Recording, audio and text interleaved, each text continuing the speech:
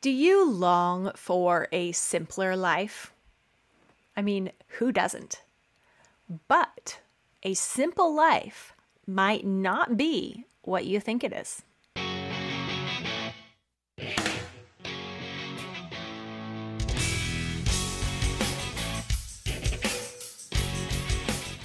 Hi, I'm Misty Winkler, and you found the Simply Convivial podcast, short but meaty focus sessions, helping you banish overwhelm and perfectionism so you can manage family life cheerfully and competently. So what is convivial? Convivial means doing life together with joy. It's the home atmosphere that we want as moms. But it's not usually our default setting. As moms, we are the atmosphere of our homes. So let's choose joy and become the convivial tone that we want in our home. In addition to writing and podcasting at simplyconvivial.com, I'm author of the book, The Convivial Homeschool, Gospel Encouragement for Keeping Your Sanity While Living and Learning Alongside Your Kids. I'm here to help you organize your attitude and dig into the good work that God has called you to do. I'm so glad that you've joined me today. So let's talk today about living the simple life and what that really entails. Because simplicity and minimalism are not synonyms. They're not the same thing, although we often treat them as such. Getting rid of everything is not actually simplifying your life. Our material situation, the stuff in our home, is not really what contributes most to our emotional and mental load. But a simple life is a good thing, so let's talk about what that really means. Grab a basket of laundry to fold while you listen, and let's dig in. One evening, about 4 months postpartum with not my first kid, I was folding laundry. Everywhere my eyes landed, I noticed piles of things I really ought to be doing. Nothing looked satisfactory. Everything seemed terrible, no good, awful. I felt like I'd been busy all day, getting nowhere. And I indulged that story, replaying it over and over in my mind with each towel that I folded. And a towel I'd probably be washing again tomorrow. I sighed and commented to my husband, I am so behind. I'm doing a terrible job. Everything is a disaster. He looked at me like he didn't understand what I was saying. He says, what do you mean? You're doing fine. Everything seems like mostly normal to me. And instead of taking this as the encouragement that it was intended to be, my internal negative story spun that right into the narrative.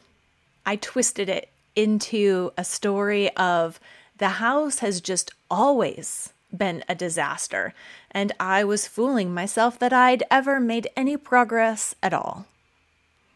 The house has always been this bad, always will be this bad, and my husband's just used to it. He doesn't even expect me to do better than this. This is just my level. A few days after this, I was texting with a friend who lived out of state.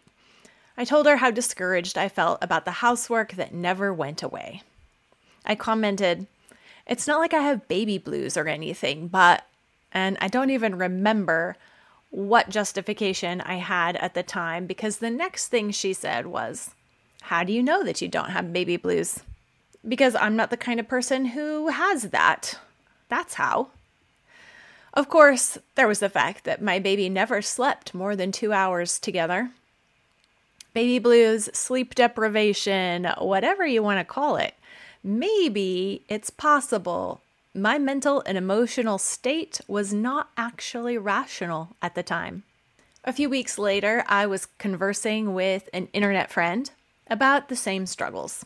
She told me to focus on building a livable life, a life I enjoyed living.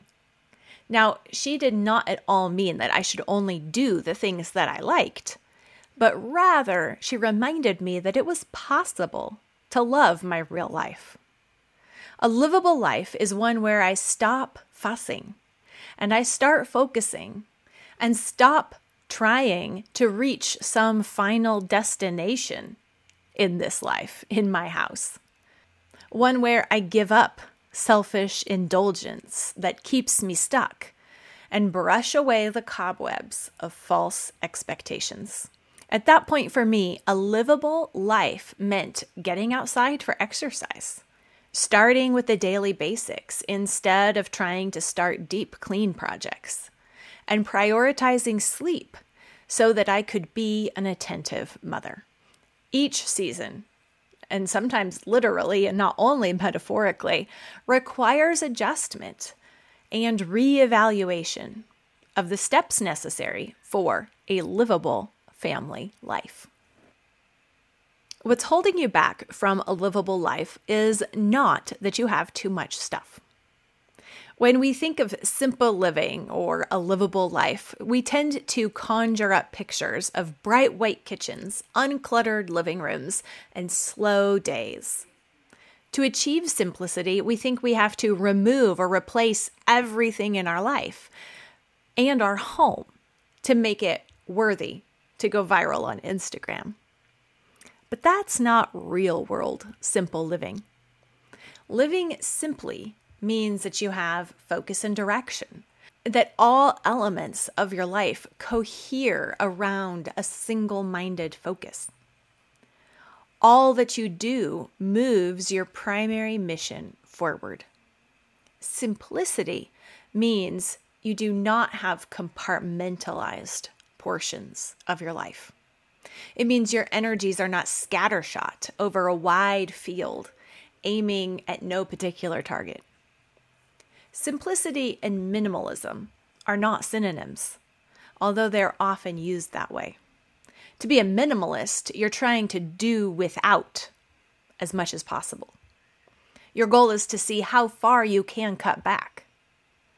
To simplify, however, is to make your life an integrated whole, where there's nothing that interferes with the integrity of the whole. To simplify is to ensure that the different elements of our schedule, of our work, of our interactions, all harmonize and build one another up. Simplified organization is organization that addresses the true disorder, not only surface level disorder on counters or closets or cupboards, but the disorder in our minds and our hearts. Until there is inner order, outer order will be ineffectual, if it's even possible. It's only when we cut through the superficial answers and the impressive-looking quick fixes that we can understand what we want when we say we want to be organized. A simple, livable life is one you enjoy. When we clean and contain our clutter in hopes that that will change our character or how we feel about our life, we're bound not only to be disappointed, we're also bound to return to our old messy ways.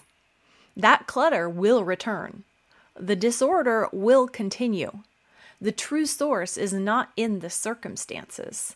It's not in the container or the closet. It's in ourselves. In my own boom and bust pattern that I used to live in, I would go all out and clean the whole house, top to bottom, in a mad frenzy. Then I would bask in the glow of completion and collapse. I repeated the process when the chaos once again became too terrible to put up with anymore. That's not integrity, and that's not simple living.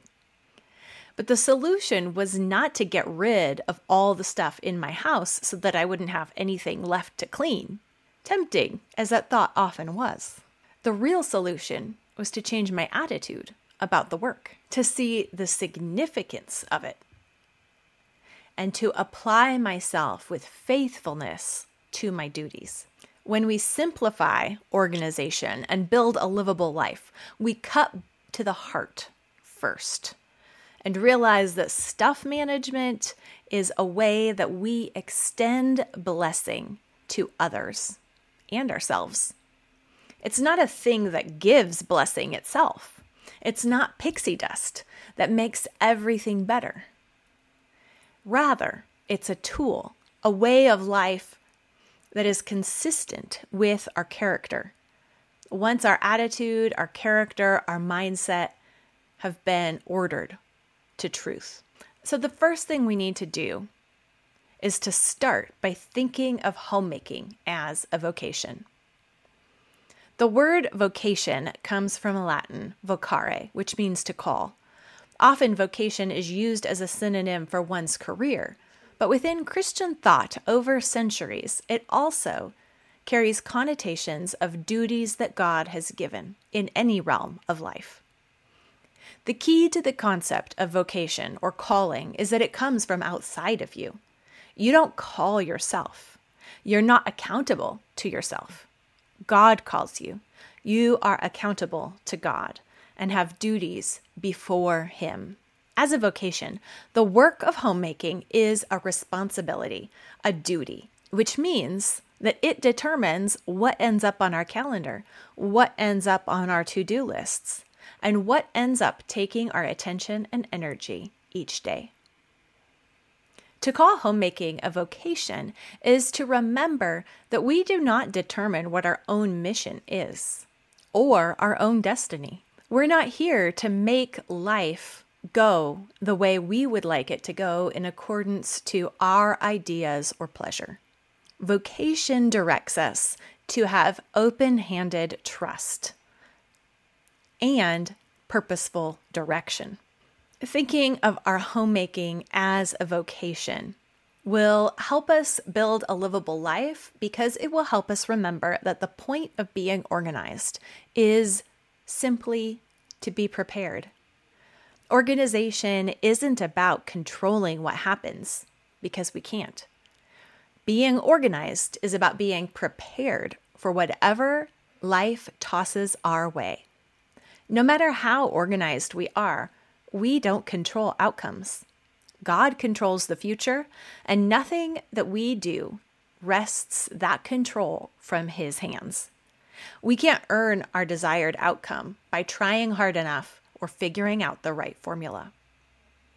Rather, organizing is a way of stewarding our gifts and our situations, presenting our resources as effective offerings of service to God.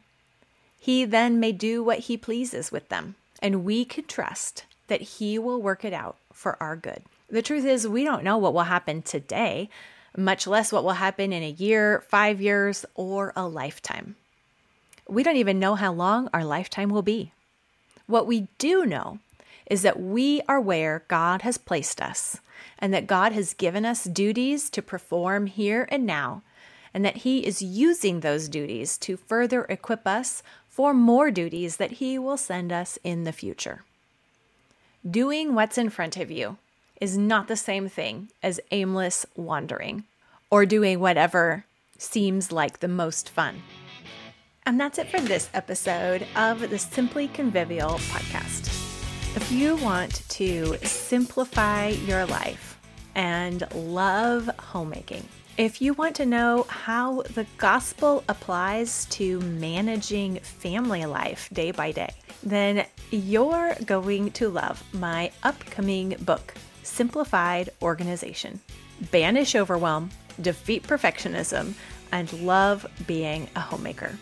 It will be available on Amazon soon, but if you want to get in on the launch party and learn about specials and bonuses that will be available in 2023, then find the link in the description below or just go to simplifiedorganization.com.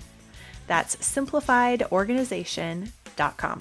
My new book will help you change your mindset, focus on truth, work with gratitude, and take 6 simple baby steps to begin managing your life with joy. and begin managing your life with joy and skill. I can't wait for this book to get into your hands. The whole goal of the book is to help you in your home to repent, rejoice, repeat.